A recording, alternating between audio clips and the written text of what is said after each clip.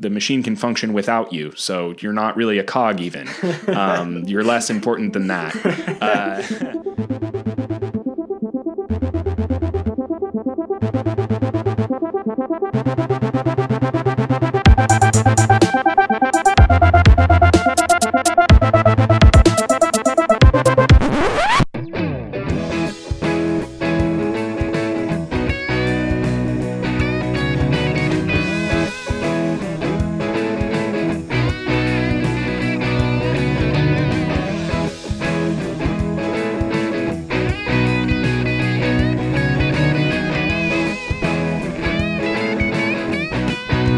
It's like 90 degrees here.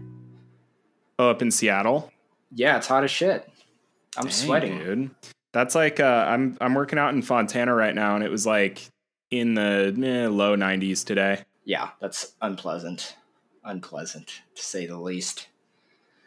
All right, are you all set to go? I've got everything set up, I think. Yeah, I'm all set. Let me crank my input gain here a little bit. Testing. Yeah, that's a better looking waveform, I think. Okay, cool. Yeah.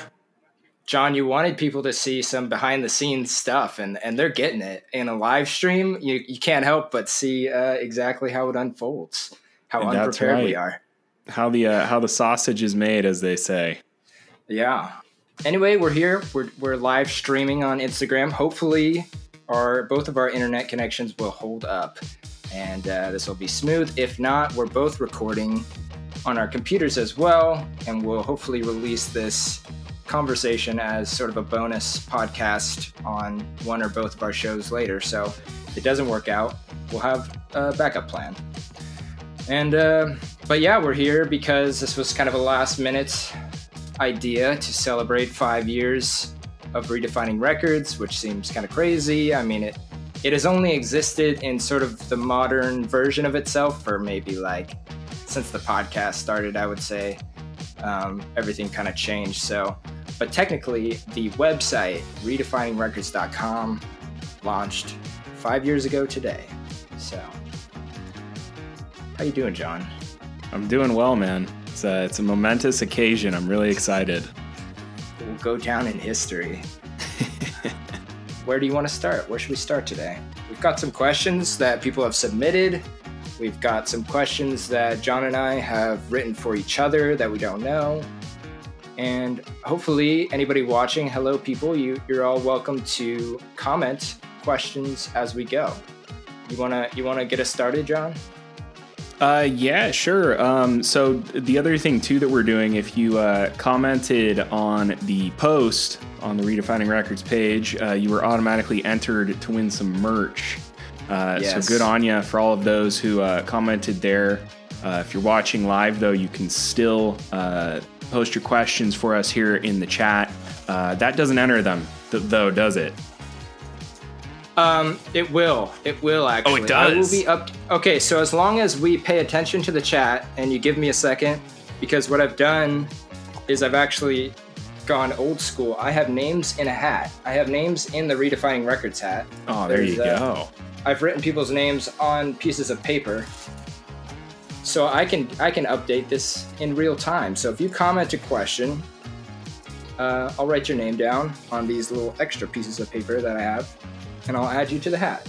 So as long as we pay attention, we'll catch those live questions and we'll add you, and you could maybe win a hat like this. That's right, a hat or a shirt or all sorts of stuff. Yeah, we say the winner just gets to choose whatever they want from the merch store. I'm also wearing the shirt, so. Oh, look at that! The cult covers. You could be wearing this shirt. Oh, Ben asks, "What is my shoe size?" Not that kind of question. It's got to be, it's got to be a good question. Question for us. Question sucks. Question about the podcast or about music or about anything. Something that we're able to answer. All right, but yeah, let's start with one that was submitted to us.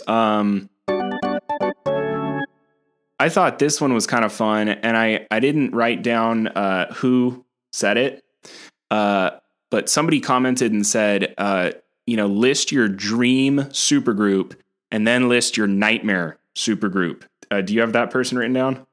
Yes, that was Aaron Brotman. of the Haunts. He is a guitar extraordinaire for the Haunts. Not sure if he's live with us at the moment, but I'm sure he will hear about it later if he wins. But yeah, great question, and I'm prepared for it. Should I answer first then? Yeah, why don't you go for it?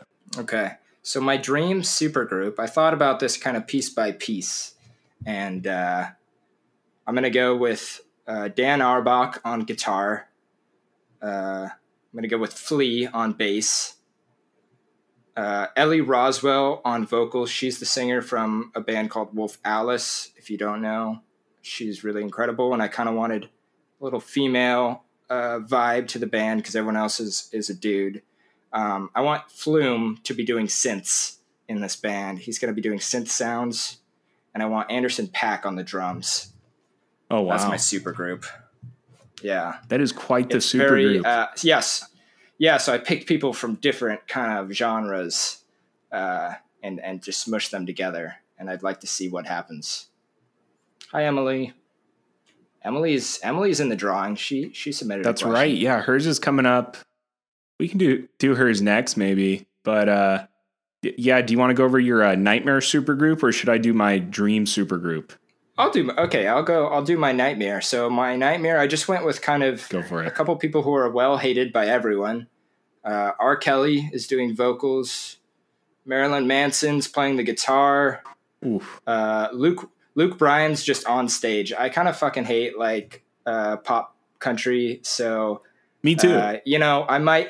Yeah, maybe some people don't, and I'm sorry if you're into that. I don't mean to offend, but he just that whole thing, just not my style. So, and then Corey Feldman. I don't know if you know Corey Feldman. He's a child actor from the Goonies. I forget which character he played. Yeah, I was going to say I recognize that name, but not from music. Yeah, so he, as an adult, has released some very interesting music called, there's an album or two, I believe, called Angelic to the Core.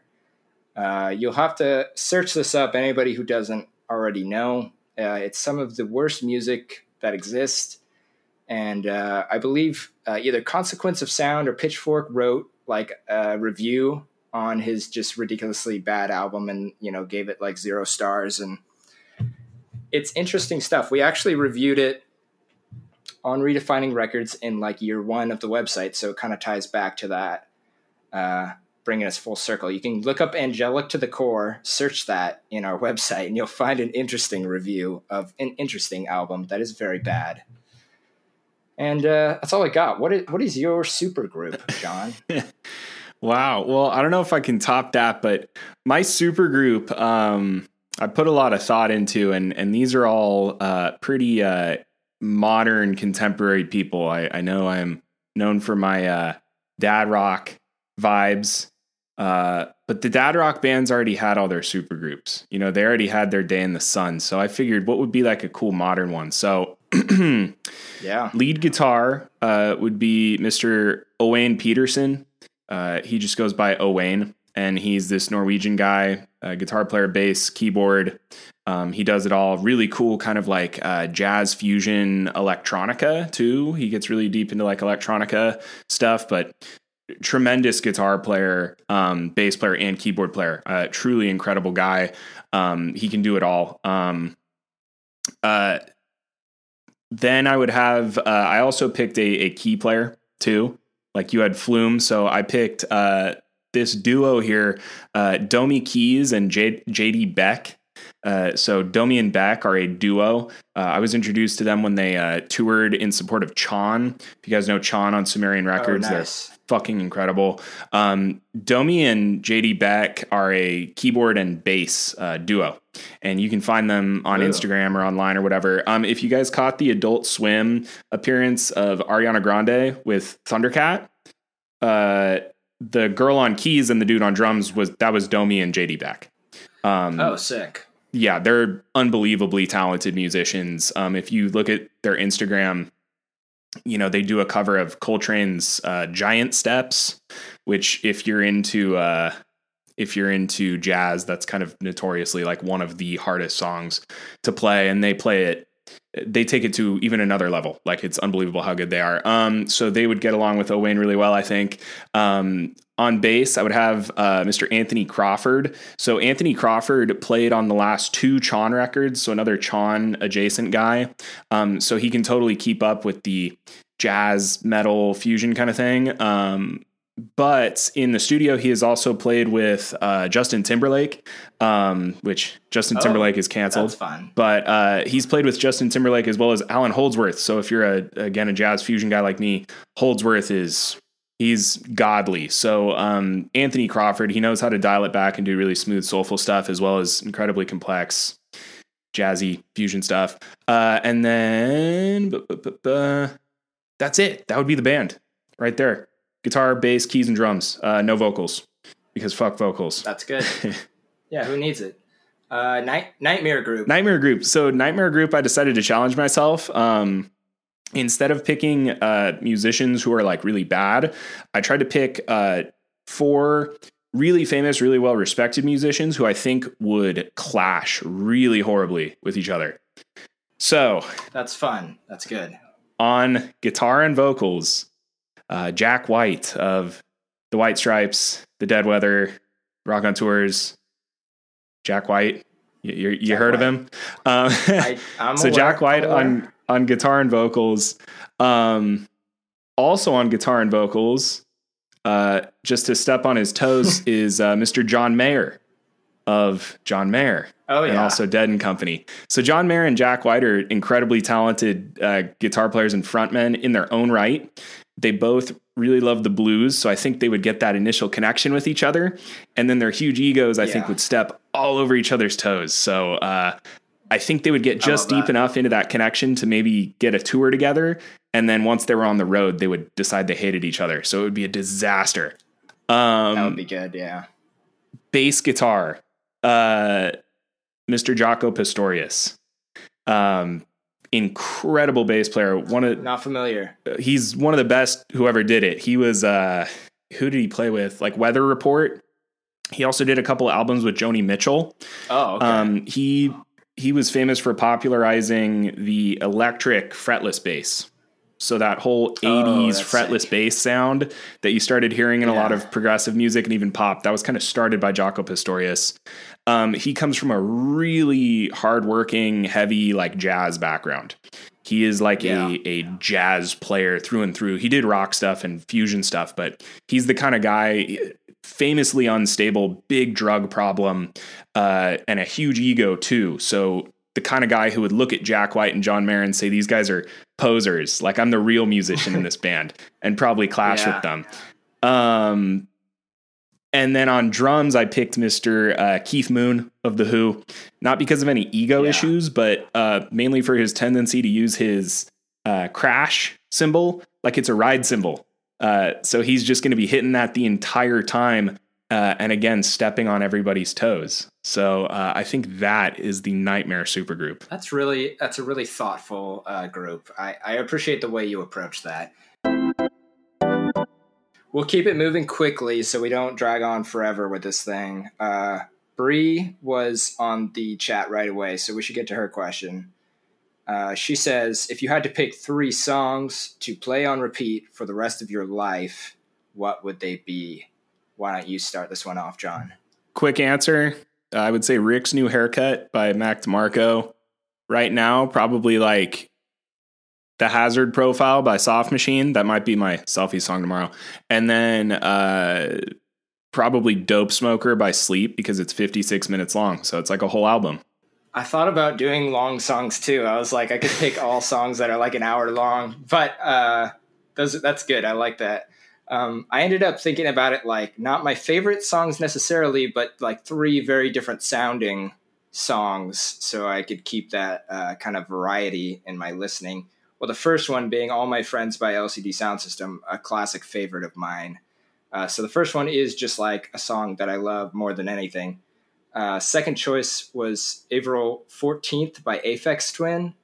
It's just a really beautiful, quiet, subtle piano piece that he did that is the soundtrack in many movies, and people would probably recognize the tune if they heard it, if they don't know the name of it. And then lastly, I decided to go with like a classical piece because that would just add some variety to the 3 songs that I have. So Cello Suite number 1 in G major performed by Yo-Yo Ma, by Bach, of course. Oh, wow. What was Emily's question again? Yeah, Emily's question, I have it written down. Oh, she wants us to talk about guilty pleasures with music. Yeah, I'll start that off. I've got a couple, and I'll move through them. My go-to has always been the whole record, Songs About Jane by Maroon 5. Although after talking to a number of really, really talented musicians, I don't think that's a guilty pleasure anymore. I think that's just a pleasure. So my real guilty pleasures, I would say Dancing Queen by ABBA. I do not like ABBA. I don't like any of their music, but Dancing Queen may be the greatest song ever recorded. And then my final one that's bound to piss some people off. I won't talk about it too much because I'm trying to have someone on the pod to review it, but Saint Anger by Metallica, that whole record, fucking awesome record, man. Inexcusable snare tone, absolutely terrible snare tone. But the actual songwriting and stuff, I was really impressed with the direction they took it. And I actually really like that album. Nice. Those are great choices. I mean, I don't really believe in guilty pleasures. I think we've talked about this too. Just like listen to what you want to listen to. And if you like it, that's cool. But, as like somebody who critiques music, I feel like there is some music that people expect me and you and people like us to not like, mainly like mainstream pop music. I think sometimes people don't think that I would like, but I actually really enjoy. I mean, we've talked about before, like Dua Lipa. I love Lady Gaga, Miley Cyrus at times. I love some of the new Harry Styles album last year. I enjoy me some good pop music. So that's kind of guilty pleasure, I guess. And then I would just say sometimes I like to revisit old middle school music like Green Day and like Rise Against. Those were bands that like made me want to play guitar. So I still will go back to that sometimes. There's no shame in that, dude. Quick anecdote for you. When I used to work at Enterprise, I hopped into a car to move it, and the customer had left the radio on. And it was just playing this song, and I was kind of like grooving to it. I was like, this song is like kind of sick. So I Shazammed it real quick, and it was Jonas Brothers. So I had a genuinely positive reaction. I forget which song it was, but it kind of had this like dance hall feel to it. It was sick. I was like, all right, cool. Fuck. Well, I was just rocking out to Jonas Brothers. Fuck it, whatever. So there you go. I believe it. That's good. We'll do Katie's question. Katie, my dear girlfriend of many years, ask a relevant question of what our favorite love songs were, inspired by our love. My top choice is the song that we call our song, which is "I Would Do Anything for You" by Foster the People off the Torches album. So that's my number one. A couple others that I really like. There's so many because there's a gazillion love songs out there. Like half of all songs are love songs, I'd say. But I really like some older ones. "Whole Wide World" by Reckless Eric. It's been covered by a lot of artists like Bahamas and stuff. "God Only Knows" by the Beach Boys. Oh, of course. And I really like a song called "Heaven" by the Walkmen. It's like an early 2000s kind of anthem jam that I really love. What are your top love songs, Mr. John? What songs tickle your heartstrings? I picked 3, kind of from different styles. The first one to me is such a like funny and sappy quintessential love song. It's the song "Night Moves" by Bob Seger. If you've ever listened to that, Bob Seger is kind of the ultimate dad rock. Yeah. And "Night Moves" is just a classic song about like your first high school girlfriend. And it's a great song. It actually has a really heartfelt and really touching little breakdown where he's now current day. He's like an old man thinking about his old high school girlfriend. It's kind of, it's actually kind of a sweet song, and I really like it. Next one is actually an instrumental piece, but it never fails to bring a tear to my eye. It's Naima by John Coltrane. Naima was his wife at the time. It's an instrumental piece, and it's off of the 1958 album Giant Steps. Something interesting about Naima is, that whole album he's playing as fast as he possibly can and showcasing the most complicated chord changes known to man, to the point where like his piano player can't even keep up with him. Like you can hear the band can almost not even play the songs. And then they break into this song Naima, and it's very slow, and it's almost modal. Like he's drawing kind of from what like Miles was doing at the time with, So What, kind of Blue album. And it's this modal, just droning single bass note and a very slow piano line. And Coltrane doesn't even take a solo on it. His piano player takes the solo really beautiful. Like if I could choose one piano piece that I could know how to play, it would be the piano solo on Naima by John Coltrane.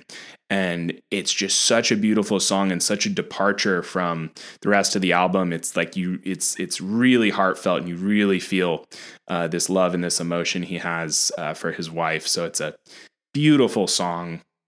The last one is a little bit different. It's a song called Bon Your Arse Stomp by Led Zeppelin. It's off of their third album, which it was panned by critics but loved by fans for being a little folksy. And it's an acoustic song about a man and his dog. And I don't think you realize it's about his dog until the end of the song, but it's a really kind of cute song about like man's best friend. So a little bit different kind of love, but it's a fun one. That's great. I like the variety. This question was for you specifically from Jacob Espinoza. He wants to know what the worst kind of guitar solo is. Yeah, great question. And to me, the worst type of guitar solo is one that does not serve the song. And the example I'll give of this, just to keep it short, is go listen to like some Neil Young. Like he has a song Down by the River or Cinnamon Girl. These are famous for being one note guitar solos. So Cinnamon Girl, he literally just picks one note and just plays it. He's playing one note for the whole solo, but it fucking rocks because it totally fits and it serves the song. And like Neil Young, I think is one of the best guitar players who ever lived, but he's not virtuosic. Like if I sat down next to him, I could probably play more notes per minute than he could. He's just one of those guitar players who knows how to say more with one note than I could in 10 notes, So you don't have to be this incredible guitar player to say something really profound. As long as you know how to do that, he knows how to serve the song. Example of a terrible guitar solo by an incredible guitar player and an incredible band on an incredible song is the Steely Dan song Turn That Heartbeat Over Again. It's the final song on their first album. I actually love the song. The solo, I think it might be Jeff Skunk Baxter playing it. I mean, Steely Dan didn't work with bad musicians. He's an incredible guitar player. It was either him or Elliot Randall. I don't think it was a Danny Diaz solo. Anyways, incredible guitar players, but when you hear the song, the solo feels so unnecessary and shoehorned into the song. It doesn't serve the song. They should take it out. The song would be better without the guitar solo. So even though it's an incredible solo, it doesn't serve the song. So that's the worst kind of guitar solo.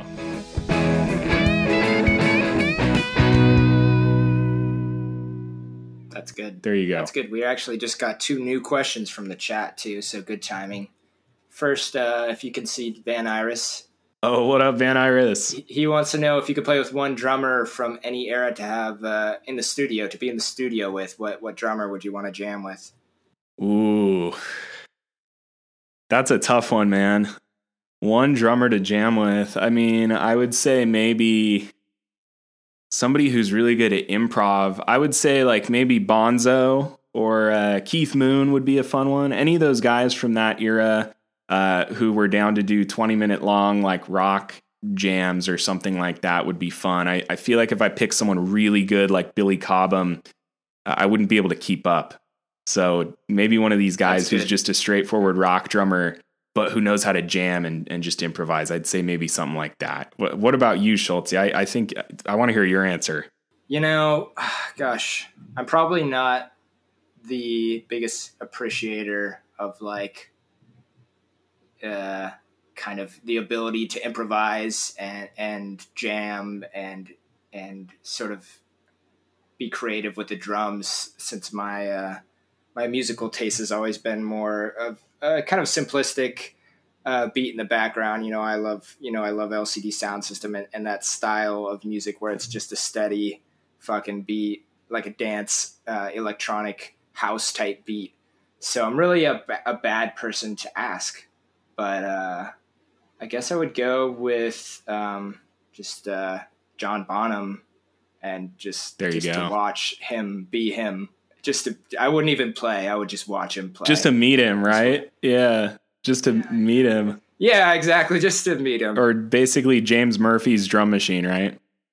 Yeah. I mean, James Murphy himself usually does the drums in his recordings. Pat Mahoney does the live stuff for him. So I wouldn't mind meeting either of them, of course. But in the spirit of that question, I felt like going more with like John Bonham would be fun. But yeah. Anyway, we got another question from Danny Z. Are we team NSYNC or are we team Backstreet Boys? I'm NSYNC personally. NSYNC, okay, for sure. Yeah, for sure. The thinking men know that the answer is NSYNC. I thought this was a really cool question from Mr. Ricardo Morton of Rabbitfoot fame. Yes. He asked, what do we think the next trend in like physical medium is going to be? He brought up the example, like, do you think we're going to see like 8 tracks or like, obviously we've seen vinyl and cassettes make a comeback. So like, what's the next thing? Really interesting question. I'll let you go first, Schultz. Do you have any thoughts on that? That it was a great question.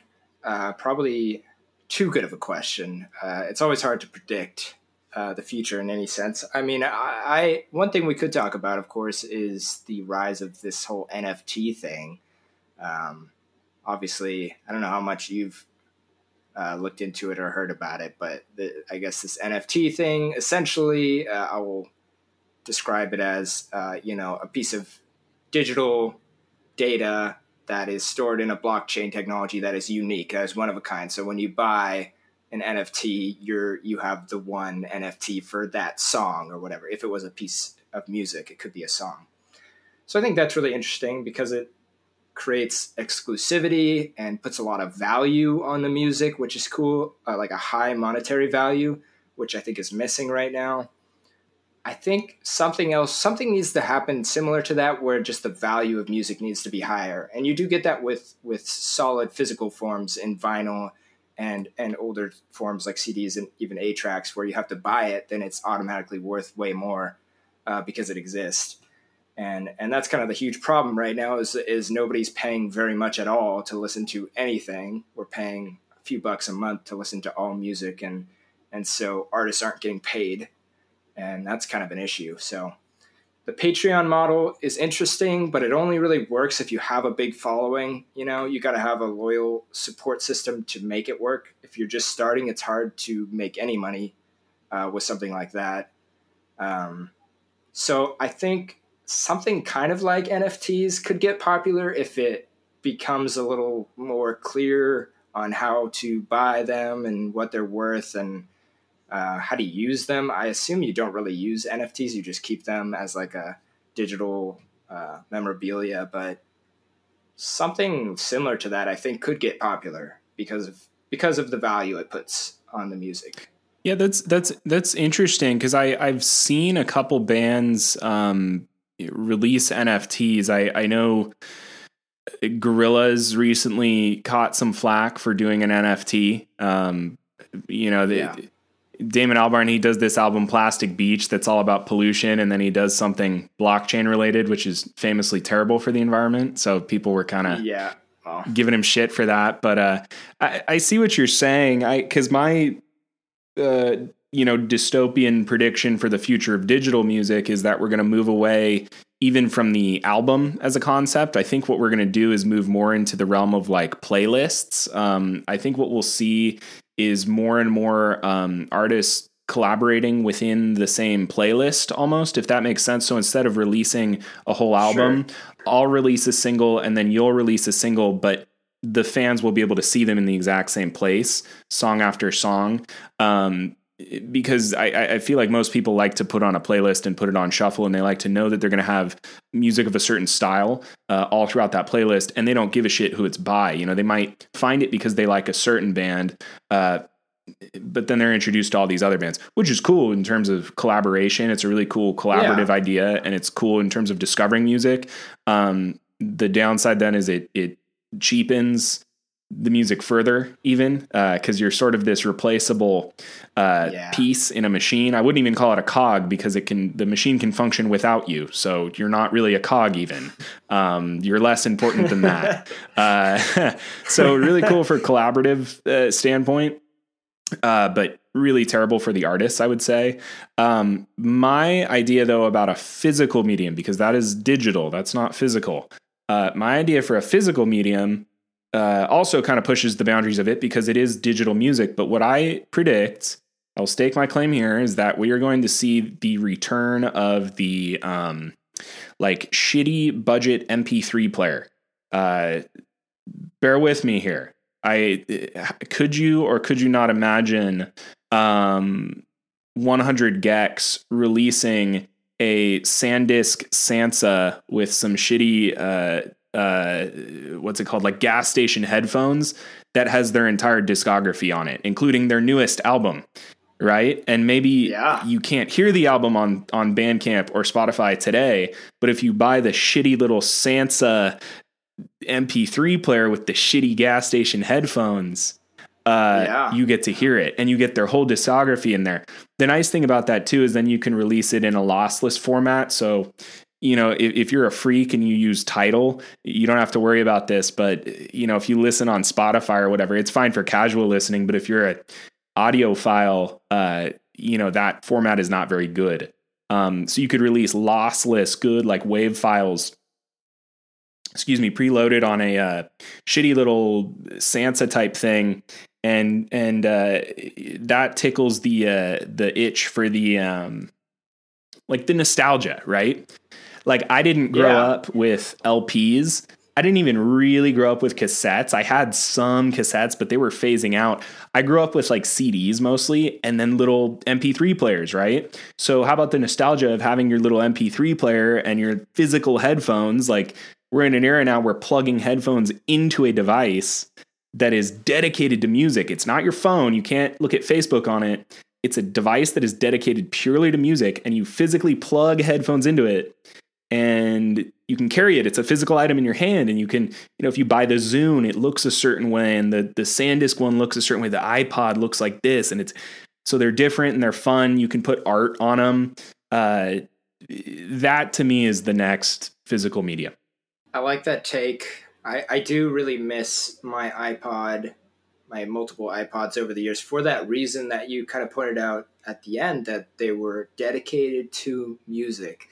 Like, to have this like device that it became like sacred to you because you're like, this is where all my music is. And when it gets just mashed together in the phone, it kind of loses some magic because it's like, oh yeah, I could play music, but I could also be looking at work emails or fucking my homework assignment if you're a student and all that shit. Like you could be doing anything. So it kind of takes away from the experience. And so I really like that. It reminds me of like, also, I remember my sister had this when I was young. She had this like little MP3 type thing, kind of like what you're describing, but it had these little like micro chips that had the songs on them. Like they were, I don't know, is that what you're talking about? Like she had one sort of like that where the chips were literally like half an inch square. No, that's not what I'm talking about, but I know what you mean. You pop it. It was like a little single. Yeah, it was a single. You popped it into this little box. It had like a single. It was a one song.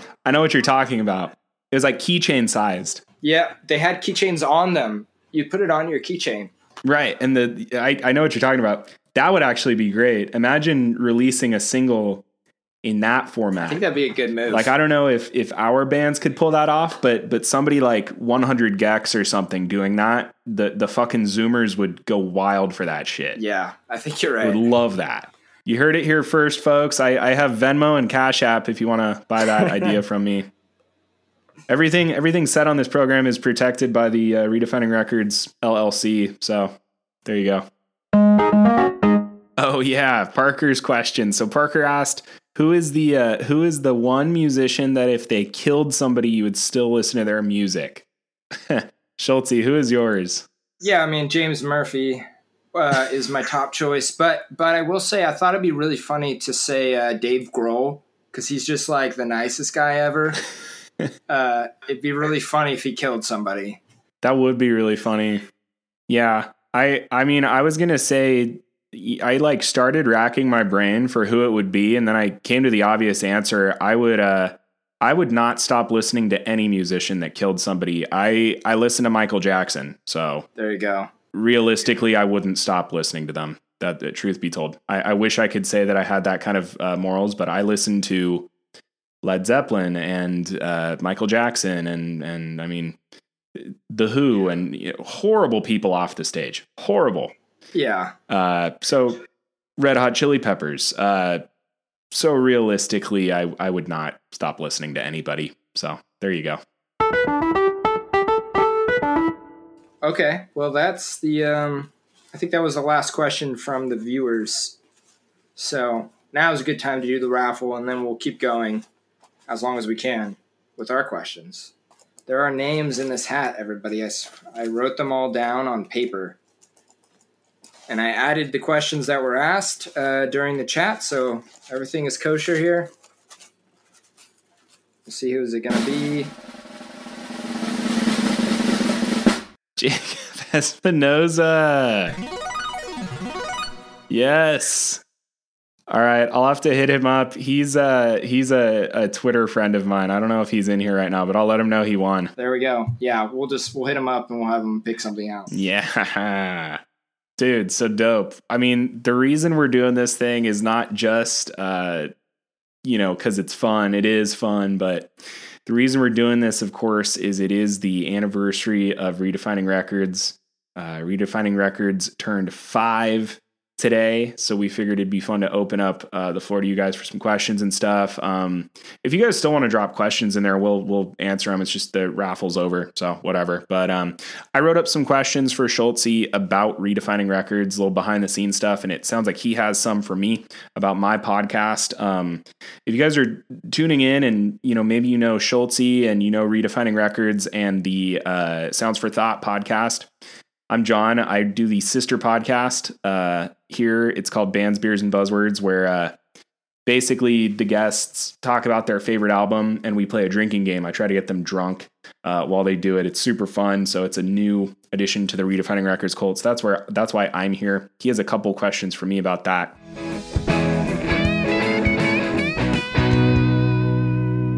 I guess I'll start and ask you a question about Redefining Records. The first question is, how did you start Redefining Records? Yes, that's a fun story because it, sort of existed as nothing, well, I guess similar to what it is now, but I'd say it's mostly just a podcast network now. But originally, it was actually even before 5 years ago, about freshman year of college for us, which was 2015, 2014, 2015. For me, you're a year older than me. But I was there fall of 2013. Yeah, so fall of 2014 was my freshman year. A few of my buddies from high school that were in a band with me in high school called Dead End Friends just had a tradition going where we wanted to keep exploring new music and not give up on finding new stuff. So we did a book club, but for albums. We would listen. Everyone would take turns choosing an album, and the three of us would listen to it throughout the week. And then at the end of the week, we would talk about the album, just over Facebook group chat or something, just typing. And then later, we did that for a while, a year. But then later on, I just got interested in like web design and wanting to like build a website and just learn how to do that. So I was like, what can I make a website out of? And so I just thought about doing it for that. I was like, I'll just make a website. We can post what we write about these albums. So it started off as just like a weekly kind of collaborative album review. And Jake Marino and Luke Culhane, for anybody listening who knows them, were the two other guys. And we did that for like at least a year or so. We were posting like a weekly review, which you could still find on the website if you go to like rants and reviews and you just scroll back to the beginning. You can kind of find some fun random critiques of albums back there. And then, it just became a vehicle to do whatever I felt like doing throughout the years. I mean, you would be familiar. There was a time where me and Aiden interviewed Savage Henry on your couch in the garage. We made a little video out of it, stuff like that. And we only did that like for like two or three people. We did these like little video interviews. Just for shits and gigs. It was just like a vehicle to do fun music related content projects. And then, about a year and a half ago, I decided I wanted to use it to try making a podcast, and the rest is history. Started Sound for Thought. That's evolved. And that was really probably one of the most fun things I've done. And my questions to you will be related to podcasting, but podcast, the format, as like a listener of other shows and as somebody who creates one, I think the format has just kind of changed my life a little bit. Not to be too dramatic, but it changes the way I listen to music and I consume music, and the way I socialize, and other shows that I watch have had huge impacts on me, not necessarily even music related, but so podcasting is something I just became super passionate about. And then we had talked a few times, and I just love your vibe, and knew you would be a great person to have on. You were a great guest. So I was like, you'd be a great host. So then we, came up with the idea to make your show based off your ideas, and I just kind of helped you with it. But hopefully there's more in store. That's the backstory. I'll stop there for now.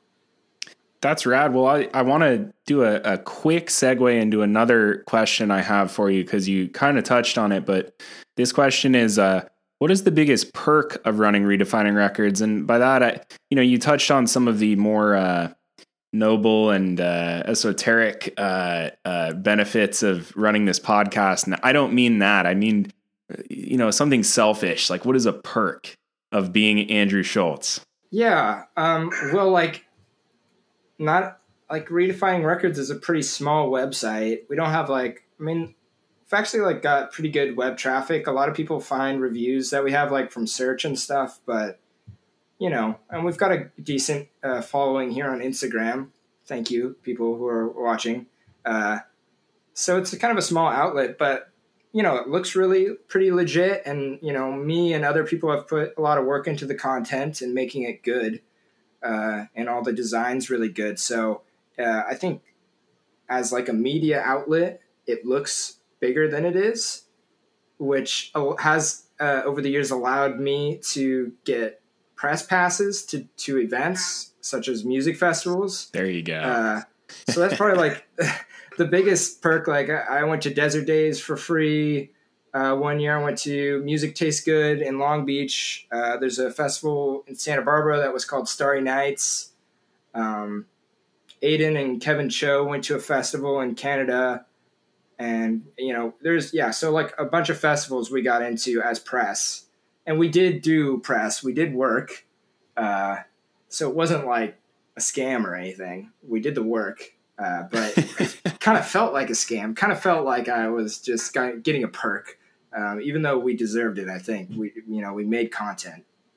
That's the exact kind of shit I was asking about right there, which I need to do that now, because I'm part of Redefining Records now. All it takes is an email, man. I'm going to have to do that. You can never underestimate the power of emailing somebody and just asking for something. That's like one of the biggest pieces of advice I'd give anybody who's like trying to make content or do anything on the internet. I'm like, if you got somebody you want to like work with or go to some event and you want to do something, just like find the contact page, find the contact email, and just send a good email and ask them, hey, can I come do press for your festival? I'll make a podcast and I'll write an article. And you get to go to stuff for free. That's rad, dude. That's actually great advice. And it actually segues into another question if you want to do one more. And it's, what lessons have you learned after the 5 years of Redefining Records that you would want to tell your younger self 5 years ago when you were just first starting out? And maybe that's your answer. Yeah, that's a pretty good answer, honestly. Just asking for things. And it goes the same for like, even for like the podcast. Yeah, I would say just ask for things that you want, because even for like the podcast, like I think about like whether I should try to go get bigger guests, like more well-known established artists to try to get as guests. And I know you think about this as well. And, some of the people that I've had on the show, like I would not have thought would have wanted to do it. But I just asked. At some point I was just like, oh, I've been listening to this band like all year. Bands like Husbands or Star Parks were kind of some medium, kind of big bands that I had been listening to the last year that I just sent a DM to on Instagram. I was like, do you want to do the show? And they were like, hell yeah. And I was like, oh, sick. Thanks. Like, I didn't think you would want to, or I didn't know, but just ask for things that you want. And a lot of people will say yes. That's my advice for younger self. That's rad. I like that. Do you want the rest of your questions, or do you want to jump into mine? Let's jump back to you a little bit. Yeah, let's kind of. I've been talking a while, so I want to hear from you. This is something I kind of alluded to as somebody who makes podcasts, kind of changing the way I think about and consume music. How has it affected your kind of musical life? What effect has doing Bands, Beers, and Buzzwords had on your consumption of music, and maybe even if it's affected the music you're making as Delta Dagger? I feel like in the past I was always somewhat analytical when I listen to music. I really enjoyed doing like an active listen to whatever I have on. So I don't think it's changed me in that sense. I think I've always kind of been like that. I enjoy that. I love sinking my teeth into a piece of music and seeing what I can find and taking something out of it. So I think my consumption of music is about the same. I think in terms of how it's affected my own music, it's certainly opened me up to different styles. It's certainly made me listen to styles of music that I wouldn't have listened to before. Jordan Barclay, I don't know if he's still in the chat, but he brought a Future record onto the program, which I before then I knew maybe one or two Future songs that I had heard at parties or whatever. An artist I basically did not know or care about. And then there I was listening to an hour and 15-minute long album of his and like analyzing it, not just putting it on in the background, but actually taking notes on it. So that has been really cool is that analytical side of it, and being introduced to some new styles of music that I would not have listened to before, and certainly would not have listened to with the ear that I have. So that's been big. In terms of the music I make, it's kind of brought me back to like I'd say after listening to, say, that Chili Peppers album, which I'm pretty familiar with from beforehand, bringing that back and really listening to it and getting someone else's take on it kind of brought that back into the forefront of my mind. So it's nice, even an album I do know, it's nice to talk about it with somebody else, get their take on it, and hear things I never would have thought of, and it brings it back. It's fresh again for me. Something that was, I thought I knew really well is now fresh for me again, which is really cool. So that's what I've enjoyed about it. That's cool. Quickly, there's a fan submission question. Van Iris again. If BBB was sponsored by any beer of your choice, which are you choosing? Dude, it would have to be Corona, because they do good normal beers, and they also do some very good keto-friendly drinks too. So they are a standby of mine for the past year or so. So definitely Corona. Another question. Here's a fun one to kind of bounce off that. Who would be your dream guest for an episode of Bands, Beers, and Buzzwords? Dream guest. Oh man, who would I want on here? Getting drunk with them. I don't know. See, I don't know whether to shoot for the stars or somebody like somewhat realistic. I feel like any of the old, pretty much any of the old rockers or hair metal guys would be super fun to get drunk with, just because they're such living legends. I feel like the guys from Polyphia would be an absolute hoot to have on here. Who else, man? That's funny. I haven't even like super thought of that.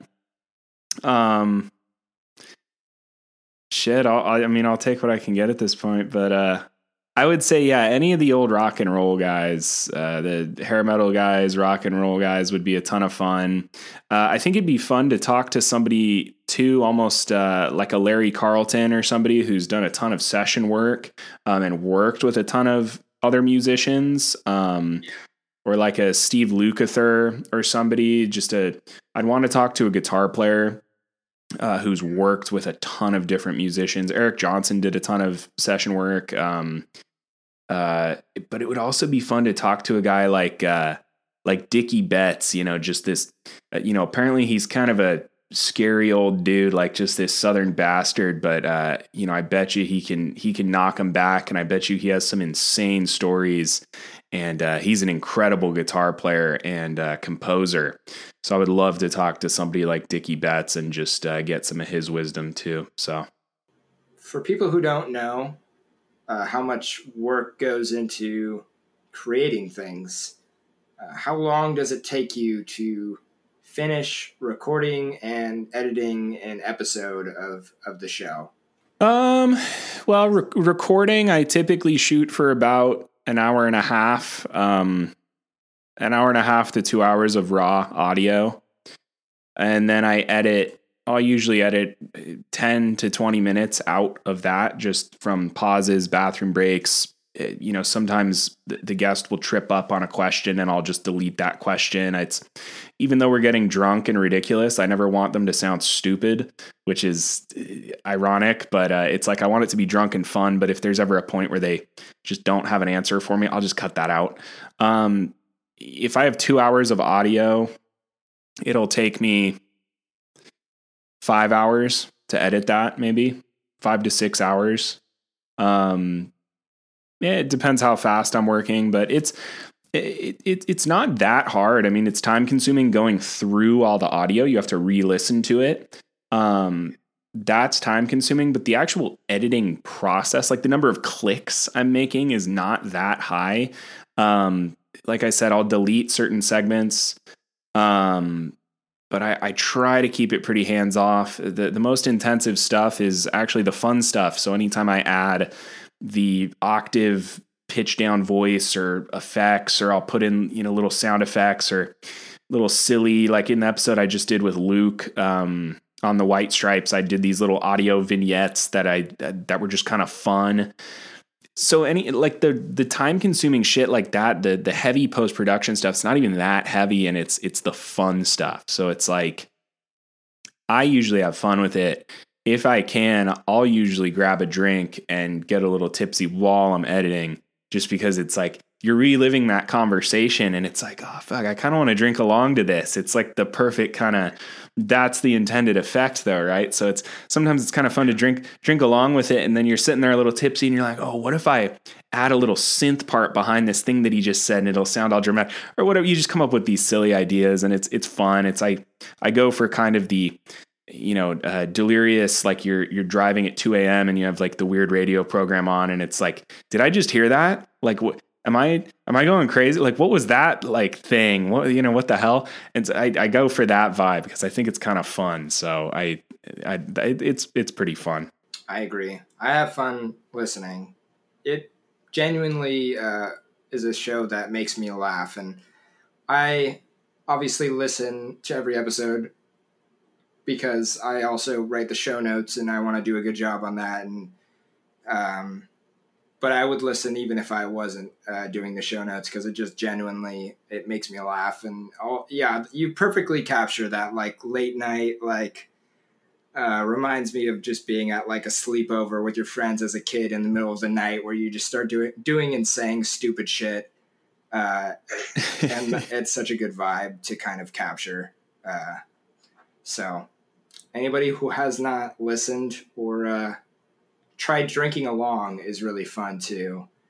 We always kind of say it. I don't know how many people actually do it because it's not always convenient to do that, I'm sure, but it's well worth it.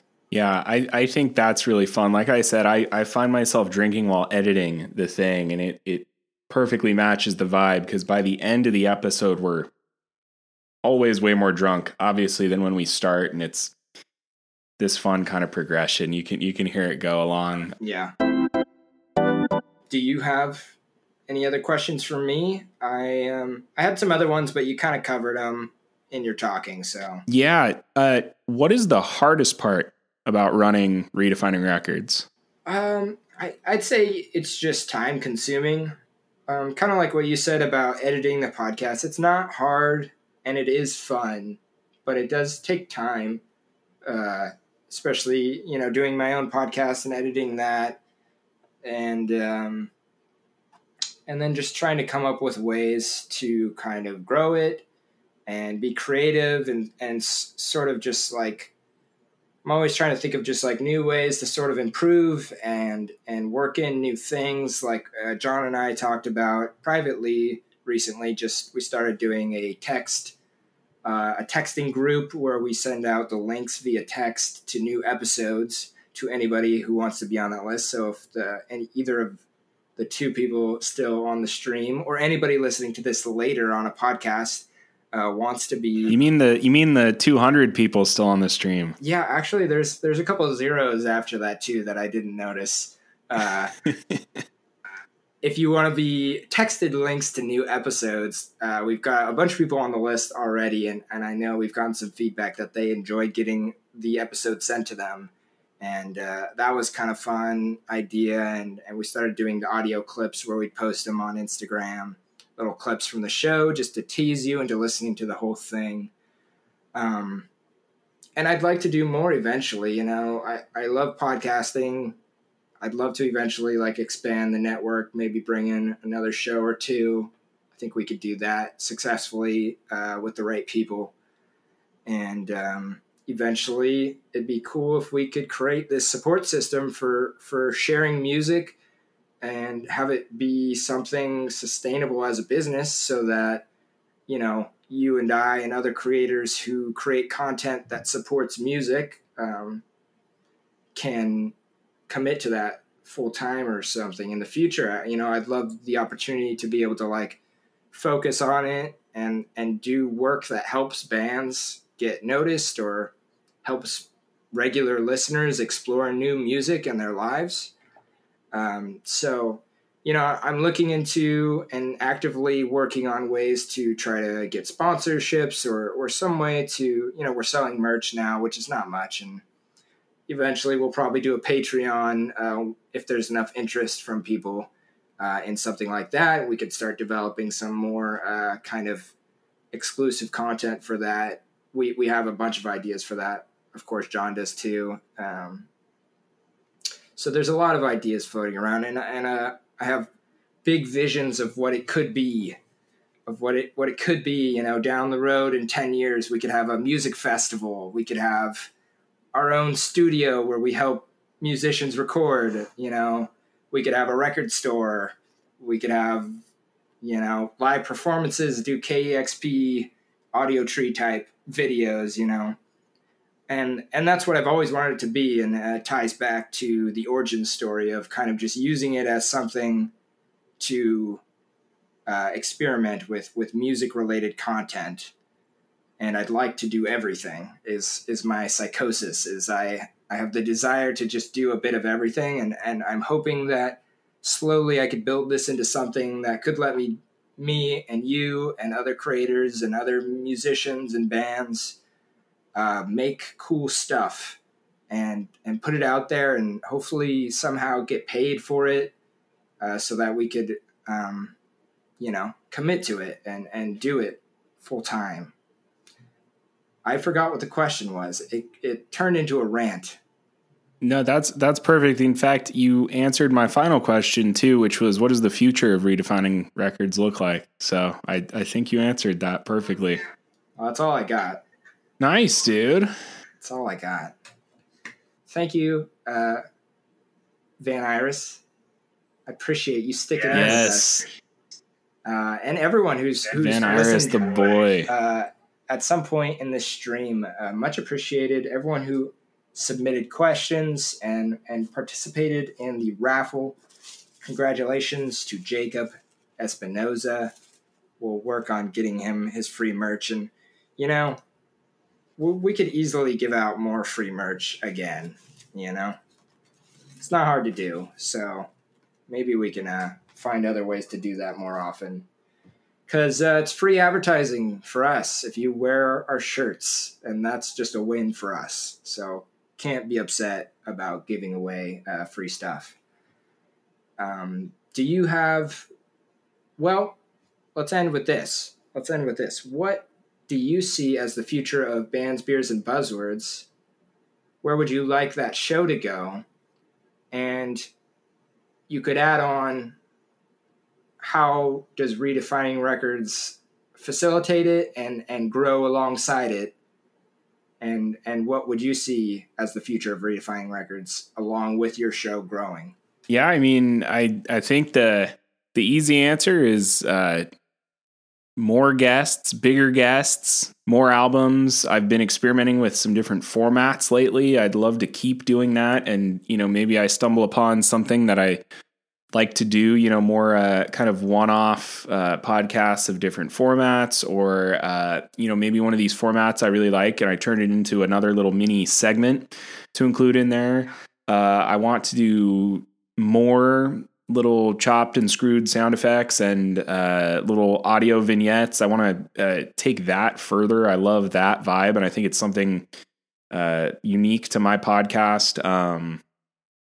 Bigger, drunker, ballsier, louder, just more of everything. And the way it ties in with Redefining Records. I mean, since day one, I've sort of followed in your footsteps, Schultzy, with your podcast, Sounds for Thought. You've kind of blazed the trail for me, and I get to follow along. So that's been hugely helpful. I think you mentioned, like, when we were first looking at the metrics, you said, yeah, your podcast is doing slightly better than mine was at the same point in time, which I think makes perfect sense because you've already been there. Like you blazed that trail. So it's hugely helpful to have you doing that and showing me what works and what doesn't. And, having you to guide me, so I think as Redefining Records grows, Bands, Beers, and Buzzwords will grow. And of course, as I grow, you will grow too. It's just a purely symbiotic relationship here. I don't, I foresee it as, I see it as all part of the same ecosystem, so I think we'll each grow, and the tide will rise all ships, but yeah, I want to experiment with new formats, get new styles of music, new guests, bigger names, of course, but I also don't want to lose the just the fun ones I do with my friends and stuff. I mean, those are some of the best ones. But yeah, I don't know. That to me is the future of my podcast. Bigger, bolder, more silly shit, more of the stuff you love and less of the stuff that you don't. Well, I think we covered everything we wanted to. Yeah, I'm happy with it. Again, thank you to everyone who listened, who tuned in at any point and submitted a question. If you want to support further, just listen to the 2 podcasts, subscribe to the 2 shows if you haven't already, Sound for Thought and Bands, Beers, and Buzzwords on Spotify, Apple Podcast. There's other places apparently that people mention where you can listen to podcasts as well. They don't need to be named, but they exist. Unless they're going to sponsor us, then we will gladly name you. Yeah. Yes, what he said. Anyway, John, always a pleasure talking to you, and I am very appreciative to have you involved and be doing this weird thing together. It's a lot of fun. And if nothing else, it just gives us a fun excuse to talk about music for like an hour a week. And that's awesome. That's right, man. That was the driving idea behind my thing is musicians love getting drunk and ranting about music. And you and I are included in that. So very much so. Alrighty. Well, that is all I got. All right. To everybody who tuned in, thank you so much. Check out redefiningrecords.com. Follow us both on Instagram. Follow the podcasts. You know the drill. This has been a Redefining Records production.